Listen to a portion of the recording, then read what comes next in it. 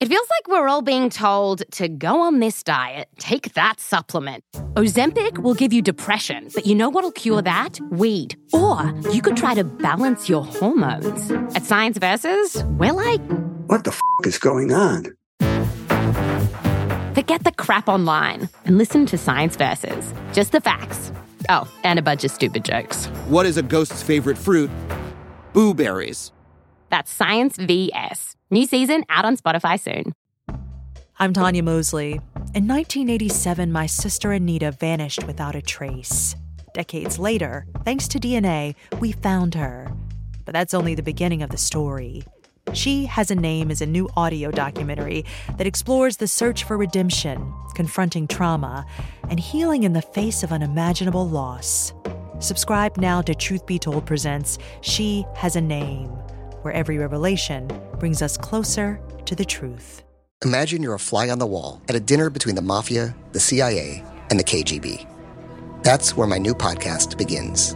This is Neil Strauss, host of To Live and Die in LA, and I wanted to quickly tell you about an intense new series about a dangerous spy taught to seduce men for their secrets and sometimes their lives.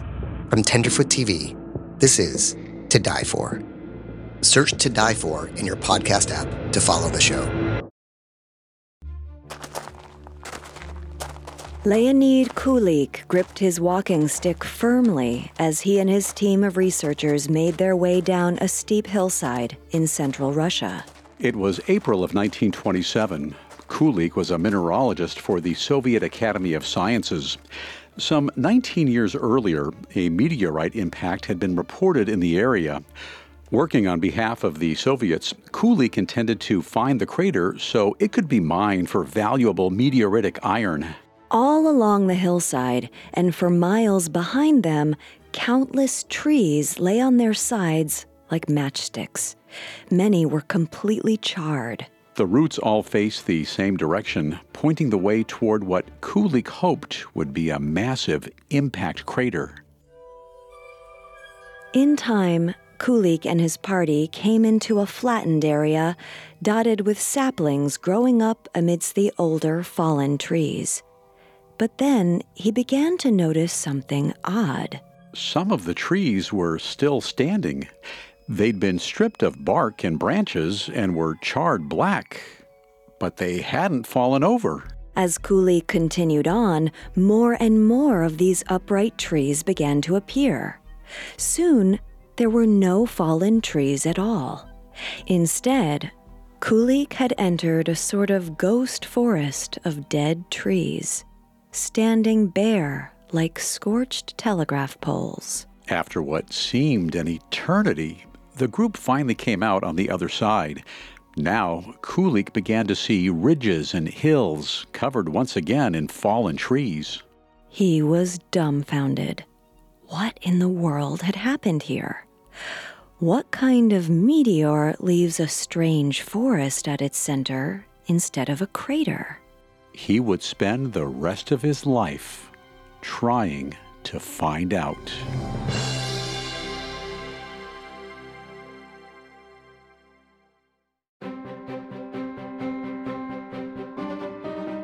Welcome to Natural Disasters, a Parcast original. I'm your host, Kate. And I'm Bill. Every Monday, we'll explore the moments in history when the natural world turned deadly. You can find all episodes of Natural Disasters and all other Parcast originals for free on Spotify or wherever you listen to podcasts. To stream Natural Disasters for free on Spotify, just open the app, tap Browse, and type Natural Disasters in the search bar. At Parcast, we're grateful for you, our listeners. You allow us to do what we love. Let us know how we're doing. Reach out on Facebook and Instagram at Parcast and Twitter at Parcast Network. And if you enjoyed today's episode, the best way to help us is to leave a 5-star review wherever you're listening. It really does help. In today's one-part episode, we're exploring the mysterious Tunguska Event, a massive explosion that occurred in the remote wilderness of Russia in 1908. Though more than a century has passed since it took place, the exact cause of the blast is still debated. We'll first delve into the particulars of the disaster and the stories of the people who survived it. Then we'll examine the investigations and the various theories put forth to explain exactly what happened.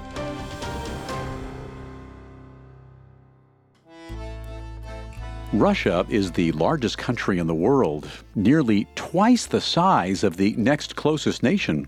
It straddles the continents of both Asia and Europe. It's so large, in fact, that its European portion alone is the largest country in Europe, while its Asian portion is the largest in Asia. Together, these two halves cover more than 6 million square miles. Most of the nation's population is in the European end of the country, west of the Ural Mountains. Everything to the east of the Urals is called Siberia, and this region accounts for more than 75% of Russia's size. The Siberian landscape is one of the most desolate and sparsely populated regions on Earth. Today, there are fewer than 8 residents per square mile. In 1908, it was less than half that. Much of Siberia is covered in a type of high-latitude snow forest called the taiga, made up mostly of pine, spruce, and other coniferous trees. The ground stays frozen during the long winters, but turns swampy in the summertime. It's one of the harshest places on Earth. It was here, in this isolated wilderness, where the Tunguska Event occurred in 1908. At the time, the majority of the people who lived in the region were the Ewenki people, who lived off the land in small huts made of animal hides and bark. The closest town to the epicenter was the tiny trading post of Vanavara. It was populated mostly by Russian settlers who made a meager living as farmers, trappers, or hunters. As the cool spring of 1908 melted into a mild summer, life went on as usual in Vanavara and the surrounding taiga. But in late June, during the first week of summer, people in western Siberia began to notice strange things. On the evening of June 27, 1908, the sky seemed brighter than usual. There were also wispy clouds tinged with an unearthly silver hue. Similar reports were made across western Russia and much of Europe. There were also reports of small earthquakes, halos visible around the sun during the daytime, and glowing light in the sky at night. On June 29th, numerous cities reported an unusually bright evening twilight that seemed to last much longer than normal as the sun went down. A scientist at a university in Kiel, Germany, specifically noticed fluctuations in his compass readings from June 27th through June 30th. But for poor farmers like Semen Semyonov, life went on as usual in the backcountry of the Russian taiga.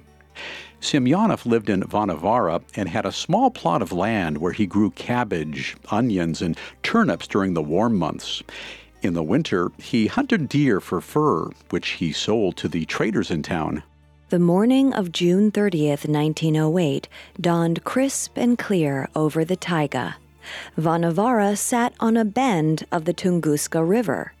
The village was little more than a few dirt streets built around the trading station. Already a week into summer, it was mild in the taiga that morning, nearly 50 degrees. As always, Semyonov rose early to prepare for his day of hard outdoor work. Though it was only a few minutes past 7 o'clock, the sun was already high in the sky. The late June sunrise in that northern latitude was around 2:45 in the morning. As Semyonov sat on his porch eating breakfast, he suddenly saw an immense bright light split the sky to the north. He watched in horror as fire billowed above the trees in the distance. Within seconds, he was knocked down by a wind so hot that it seemed to flay his skin. It felt as though his very clothes were on fire. Struggling to his feet, he heard thunderclaps peal across the sky like an artillery barrage. He instinctively covered his head, the superheated blast of wind still whipping around him like the breath of hell. He heard another monstrous boom and felt himself knocked to the ground once again. At that moment, his wife came staggering out of their little cabin, trying to drag him inside. A sound like 100 freight trains roared down from the distant taiga. Once indoors, the couple huddled underneath their sturdy kitchen table, listening in terror as more blasts rang out. The ground shook like an earthquake, and the windows in the tiny hut suddenly shattered, mysteriously blowing outward and letting in the hot wind. Outside, the distant flames billowed higher and higher into the northern sky, turning the wooded landscape into a blazing inferno. About 25 miles to the northeast of Vanavara, Ivan Potapovich and his family were asleep in their small tent at the confluence of two rivers. Ivan, his wife Akulina, and a relative named Vasily were in sleeping bags on the floor. At the same time that Semen Semyonov was being blown off of his front porch, Akulina Potapovich was awakened by a noise she believed was someone shaking the tent. She screamed and woke her husband as the shaking continued. As she struggled to get to her feet, the tent was suddenly shoved hard from the outside, knocking her down. She heard a howling noise all around the tent, and the leather walls continued to shake and flap. Suddenly, she heard a deafening explosion ring out, and the roof of the tent was ripped away. A hot wind howled around her, and the sky grew suddenly bright. One of the large poles from the tent fell and injured her leg, and then she lost consciousness. When she awoke, everything was in ruins. There was no sign of her husband or Vasily. A trunk that held the family's dishes had been thrown several dozen feet. Shattered plates and cups were scattered everywhere. The forest around the ruined hut looked like a war zone. Trees had been knocked down and uprooted. Ground foliage and moss was on fire, and smoke rose from the fallen trees. Akulina picked her way across the forest, looking for her husband. She caught sight of their clothes, including the sleeping bags they'd been sleeping in just moments before, smoldering among the wreckage. Finally, in the distance, she heard moaning. She ran forward and found her husband between two fallen trees. One of his arms was broken, and the bone was sticking out. He was lying more than 100 feet from where their hut had stood. Helping him to his feet, they went together to search for Vasily. They found him not far away, hiding under a fallen tree, but otherwise unharmed. They gathered what they could of their belongings and began making their way through the forest, hoping to find help. What Akulina saw that day would forever be imprinted in her mind. She later stated, "On the mountains all the trees lay flat, and in the swamps some trees were standing, some were lying, some were leaning, some had fallen on one another. Many trees were scorched. The needles and moss were still burning and smoking. It wasn't our forest anymore. Where we lived, there had been dense forest, an old forest. But now, in many places, there was no forest at all." To Akulina and many others, it seemed as though the gods had attacked their peaceful existence. What had they done to anger them? Coming up, we'll explore the aftermath of the disaster and the early investigations into its causes. Now, back to the story. On June 30th, 1908, something enormous exploded in the Siberian taiga near the Tunguska River. What countless eyewitnesses experienced that day has baffled scientists for over a century. Semen Semyonov was blown off of his front porch by a wind so hot he thought his clothes were on fire. The ground rumbled like an earthquake, and windows in his home shattered.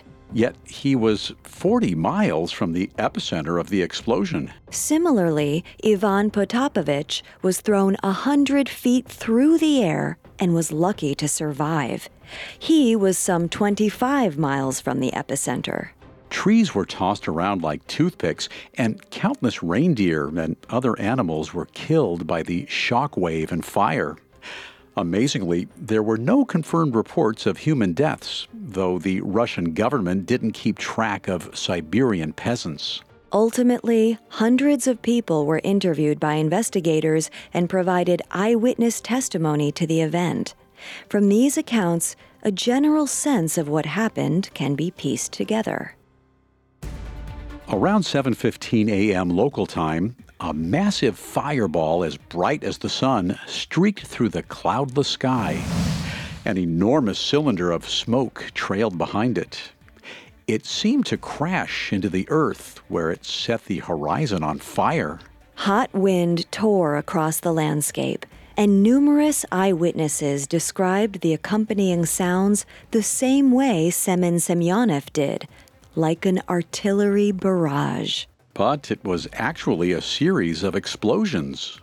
These blasts caused an earthquake that registered 5.0 on the Richter scale. Monitoring stations 600 miles away picked up the seismic vibrations. A Nwenki man named Chuchan was in a hut with his brother near where the Potapovich family lived. He stated, "One could hear the woods falling, then suddenly the thunder hit very hard. This was the first blow. The earth began to twitch and swing, and a strong wind hit our hut and threw it." Newspapers in the region reported on the event. According to one article, peasants in a village some 300 miles away from the epicenter reported seeing a blindingly bright body of bluish-white color flying in the sky. The paper went on to state, "There was an enormous mass of black smoke and a loud knocking as if from cannon fire.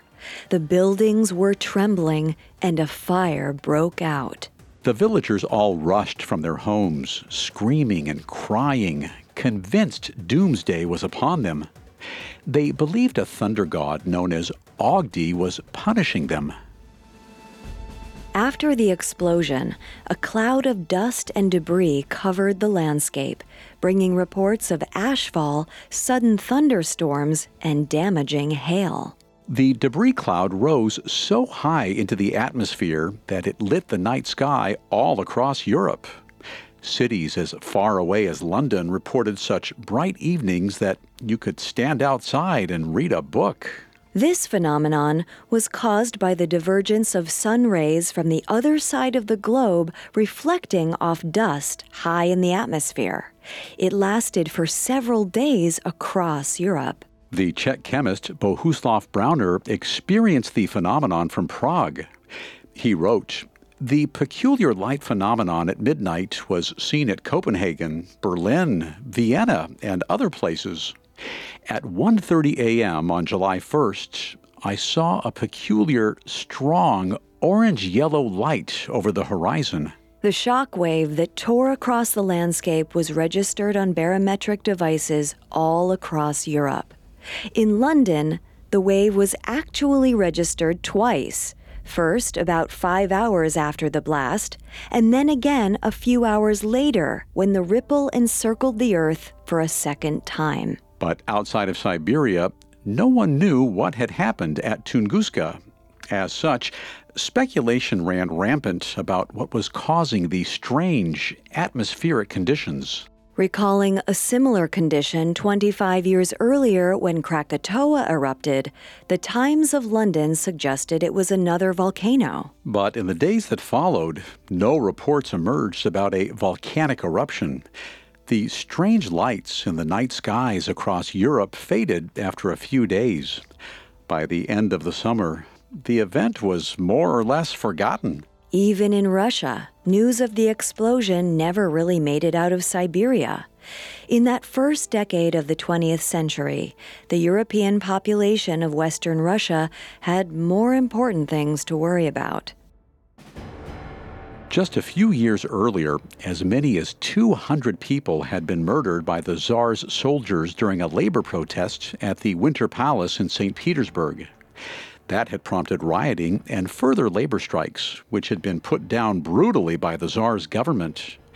As many as 15,000 revolutionaries were executed in the following months.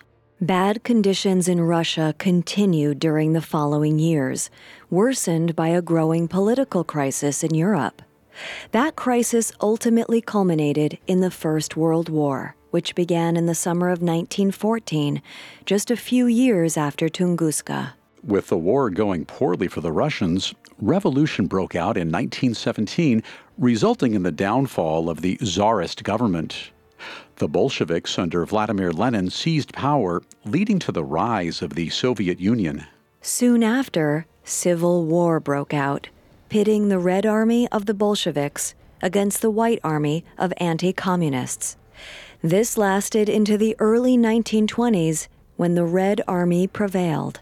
With these events and upheavals ongoing for more than a decade after Tunguska, no one had any interest in actually investigating what had happened there. In fact, outside of the native people who had experienced it firsthand, most of the Siberian population forgot all about the Tunguska event. But a chance encounter would eventually bring the incident to the attention of a scientist. He became determined to solve the mystery. Born in Estonia in 1883, Leonid Kulik was educated in Russia at Kazan University. In 1920, he went to work at the Mineralogical Museum in St. Petersburg. The following year, the Academy of Sciences asked him to find and examine meteorites that had fallen in Russia. They were hoping to broaden the scientific literature on extraterrestrial rocks. Kulik immediately went to work looking for reports of meteorite impacts in Russia. Through his research, he came upon an old report from a newspaper in the city of Tomsk called Siberian Life. The story told of a train that had driven past a meteorite impact 13 years earlier in June of 1908, around the same time as the Tunguska event. The engineer stopped the train after seeing a fireball fly low overhead. The passengers disembarked and immediately ran to the area where the meteorite had landed. Unfortunately, they were unable to examine the rock because it was red hot. The article reported that the meteorite was mostly buried under the ground, with only its top sticking out. When Kulik read this report, he knew he was on to something. Searching for other accounts of this 1908 meteorite fall, he soon discovered that virtually every detail in the original article was wrong. But that didn't matter. Clearly, something big happened in the Siberian wilderness back in 1908, and Kulik was determined to find out exactly what it was. In the summer of 1921, he set off to Siberia to begin his hunt. But finding a meteorite in the Siberian taiga is like searching for a needle in a haystack. He was eventually forced to return to St. Petersburg empty-handed, having failed to find the exact location where the event occurred. But he had gathered a lot of information through interviews, and he had every intention of going back. For the next several years, he continued looking for more clues. Then he received a report from an ethnographer at the Academy of Sciences named I.M. Suslov. Suslov had been interviewing Ewenki people for his own anthropological research. In doing so, he came across some reports of the meteorite explosion Kulik was investigating. One of the people Suslov interviewed was Akulina Potapovich, whose husband, Ivan, had been thrown 100 feet during the blast. Her account included a detailed description of the exact location of their tent at the confluence of two rivers. Using these landmarks, Kulik was finally able to pinpoint more precisely where the mysterious explosion had taken place. With this information in hand, he was ready to make a second journey to Siberia. It took some arm twisting of the administrators at the Academy of Sciences, who were not inclined to trust the reports of illiterate peasants. But Kulik sweetened the pot by suggesting that iron from such a large meteor would be a useful resource for the growing Soviet Union. It worked. The Academy of Sciences agreed to fund another expedition, and Kulik set off for Siberia in the spring of 1927. They had a very small window to work in. Too early in the year, and it would be too cold to go outdoors. Too late in the year, and the ground would thaw and become a mosquito-infested swamp. Most of the population of Siberia lived in the southern region, so there were no roads into the northern wilderness. Kulik and his team had to use horse-drawn sleds to trek into Vanavara. The muddy little trading post wasn't much different in 1927 than it had been in 1908. It remained the last stop for provisions before entering the unforgiving taiga, with its frozen swampland and primeval forests. In Vanavara, Kulik had trouble finding a guide or even getting information out of the locals. They simply refused to talk much about what had happened there 19 years earlier. Their god, Agdi, they insisted, had cursed the area by sending fire and destruction on the forest. Fear of the god's anger prevented most from talking about what they'd experienced. But Kulik was persistent.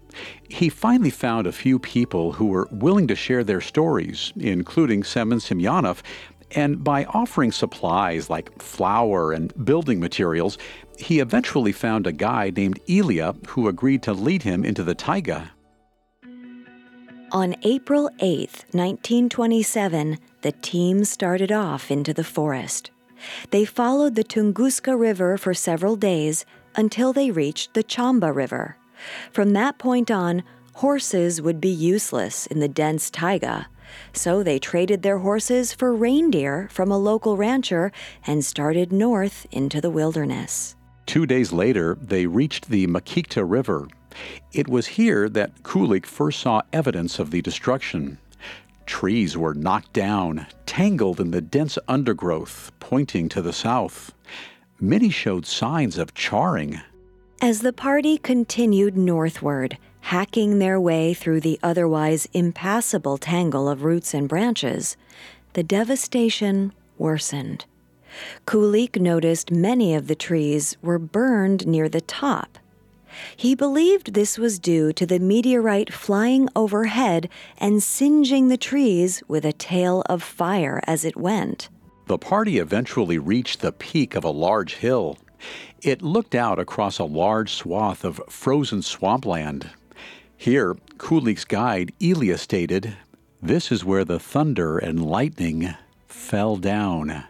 Before them stretched a scene of devastation, unlike anything Kulik had ever seen before. Not a single tree was standing.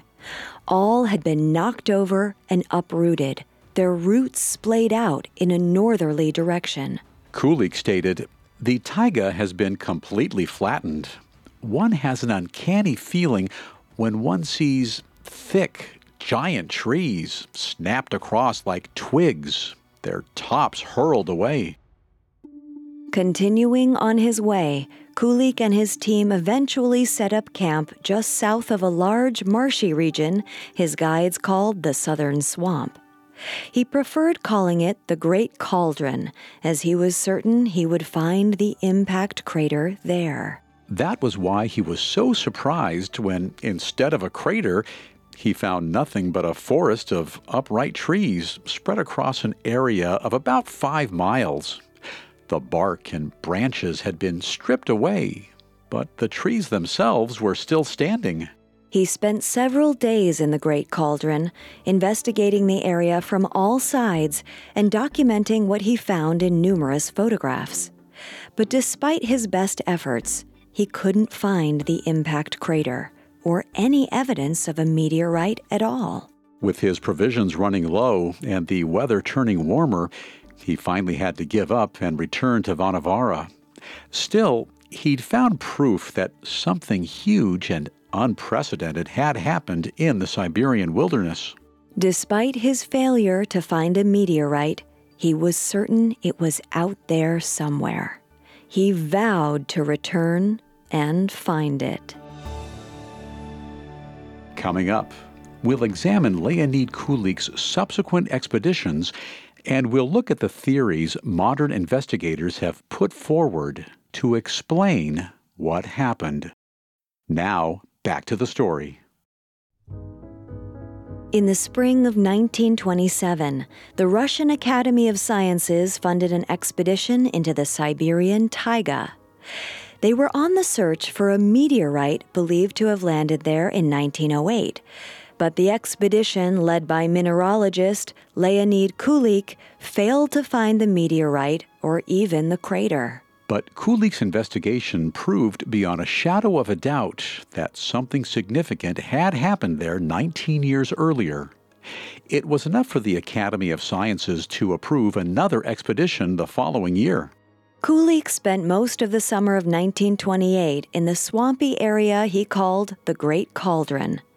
This was where he'd found mysterious upright trees that seemed to have withstood the meteorite's destruction. Covering a circular area about 5 miles wide, all the trees beyond that range were flattened with their roots pointing back towards the ghost forest. Kulik had no good explanation for that, so he simply went to work looking for meteorite fragments. Identifying a number of sinkholes that he thought might have been caused by meteorites, he attempted to excavate them. But the mud and boggy soil hindered his progress, and he ultimately found nothing. He was finally forced to give up again and return home empty-handed. Despite his apparent failure, his mission was reported widely in the international press. He was hailed as a hero adventurer who had risked his life in one of the most inhospitable places on Earth to solve a fascinating mystery. He later stated, "Had the meteorite fallen in central Belgium, there would have been no living creature left in the whole country. Had it fallen on New York, Philadelphia might have escaped with only its windows shattered, and Boston too, but all life in New York would have been blotted out instantaneously." Despite its scientific failure, the public success of the mission convinced the Academy of Sciences to continue funding research into the Tunguska Event. Kulik went back to the Great Cauldron in 1929 and this time stayed for a year and a half, not returning home until the fall of 1930. Then he went back again in 1939. On both of these expeditions, he excavated possible craters, drained bogs, and bored holes deep into the earth. Despite a few promising leads, he ultimately never found proof of a meteorite of any size, or even a single fragment of a space rock. But Kulik wasn't ready to give up.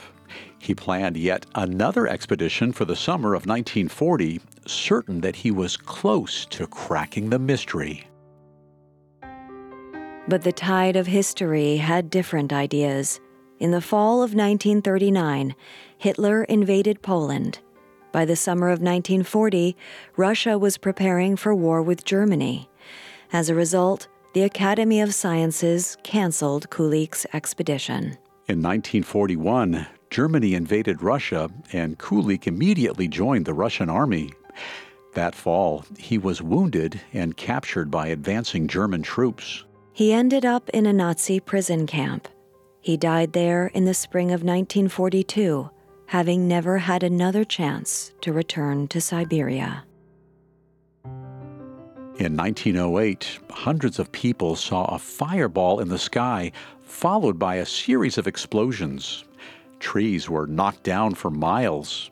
The shock wave from the impact was so enormous, it went around the entire Earth twice. And yet, there has never been so much as a pebble of meteorite rock recovered from the site. Even if the object exploded in the sky, as many were beginning to believe, it should have rained space rocks down across 100 square miles. So where was it? The short answer is that, to this day, no firm evidence of a meteorite has ever been found. And that's not because people haven't been trying. Due to the upheavals of World War II, no further expeditions to the area were undertaken until the late 1950s, and no foreign scientists were permitted to investigate the region until the 1990s. Since then, numerous researchers have studied the area and looked at the data collected over the years, but no conclusion is widely agreed upon. Of all the theories put forward, the most popular argues that the object that caused the Tunguska event was a low-density asteroid. It was believed to have been about 120 feet across and weighed 220 million pounds. That makes it about the size of the White House. It flew into Earth's orbit at about 33,500 miles per hour. When it exploded, the force was about 500 times stronger than the atomic bomb that was dropped on Hiroshima. This theory explains much of the data collected over the years. Most importantly, it accounts for the lack of meteorite material and for those mysterious upright trees in the ghost forest Leonid Kulik first explored. According to this theory, the asteroid hit the Earth's atmosphere at a very low angle of deflection. This is the reason why it didn't detonate on contact with the atmosphere, as most space rocks do. Instead, it skimmed through like a stone on a pond. Speeding through the upper atmosphere, the asteroid's shape caused an enormous amount of drag against its surface, heating it into a fireball. Because of the low-density composition of the asteroid, it was unable to withstand the immense heat, and it exploded. The artillery barrage reported by so many eyewitnesses indicates that not just one, but many explosions occurred. This broke the asteroid up into virtual dust before it impacted the Earth's surface. The explosive airburst caused by this process left a blast pattern similar to what is seen with a nuclear detonation.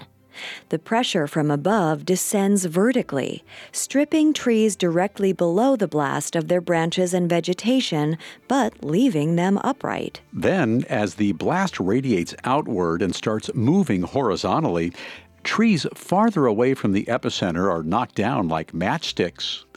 In the case of Tunguska, an estimated 80 million trees were felled by the blast, covering an area of more than 800 square miles.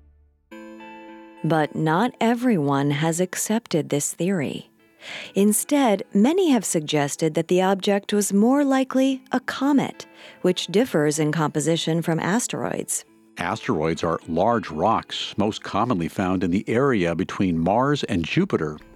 As the solar system formed, Jupiter's gravity pulled in leftover rubble and left an enormous asteroid belt in its wake.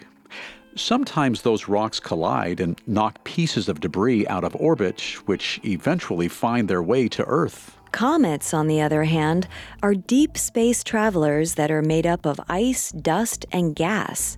These features are what give comets their famous tails.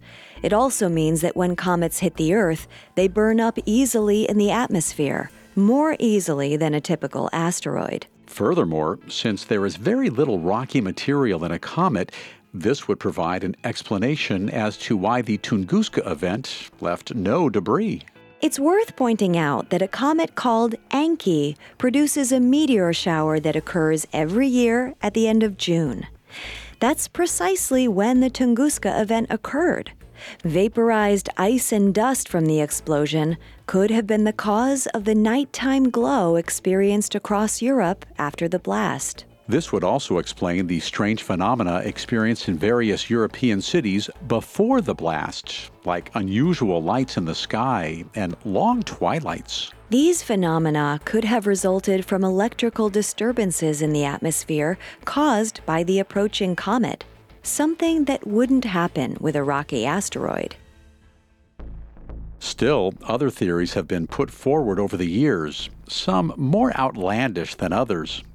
A few scientists have theorized that a form of underground volcanism could have produced a gigantic gas eruption that led to the blast. Theoretical physicists have suggested that a small black hole impacted the Earth and moved through it, exiting out the other side. Even more far-fetched is the theory that the Russian government was already secretly in possession of a nuclear weapon in 1908, and the Tunguska Event was the first successful test. According to this fringe theory, the science was lost in the chaos of the Russian Revolution and the subsequent Civil War. Whatever happened, the Tunguska Event was the most intense Earth impact by an extraterrestrial body in all of recorded history. Had it occurred near a major metropolitan area, hundreds of thousands of lives would have been lost. In fact, several large cities are situated along the same line of latitude as Kulik's Great Cauldron. Had the object entered Earth's atmosphere just a few hours later, it could have hit places like St. Petersburg, Oslo, or Stockholm. Modern observatories monitor near-Earth objects in an effort to stay ahead of the curve and identify any potential killers. But that monitoring is limited to objects that are considered a threat to the entire planet. Observatories aren't equipped to detect objects the size of what hit Tunguska. Though such a rock would be large enough to destroy a city and its suburbs, it would be too small to be caught by telescopes. And even if such an object was detected, there would be nothing we could do to divert it. Shooting down meteorites with nuclear weapons is the stuff of movies, not real life. NASA's Planetary Defense website states, "An asteroid on a trajectory to impact Earth could not be shot down in the last few minutes or even hours before impact. No known weapon system could stop it because of the velocity at which it travels." Tunguska-sized meteorites are believed to impact the Earth on average at least once every 300 years. So while we may have up to 200 years before we see another Tunguska event, the reality is that it could happen any day. And if it did, there would be nothing we could do about it.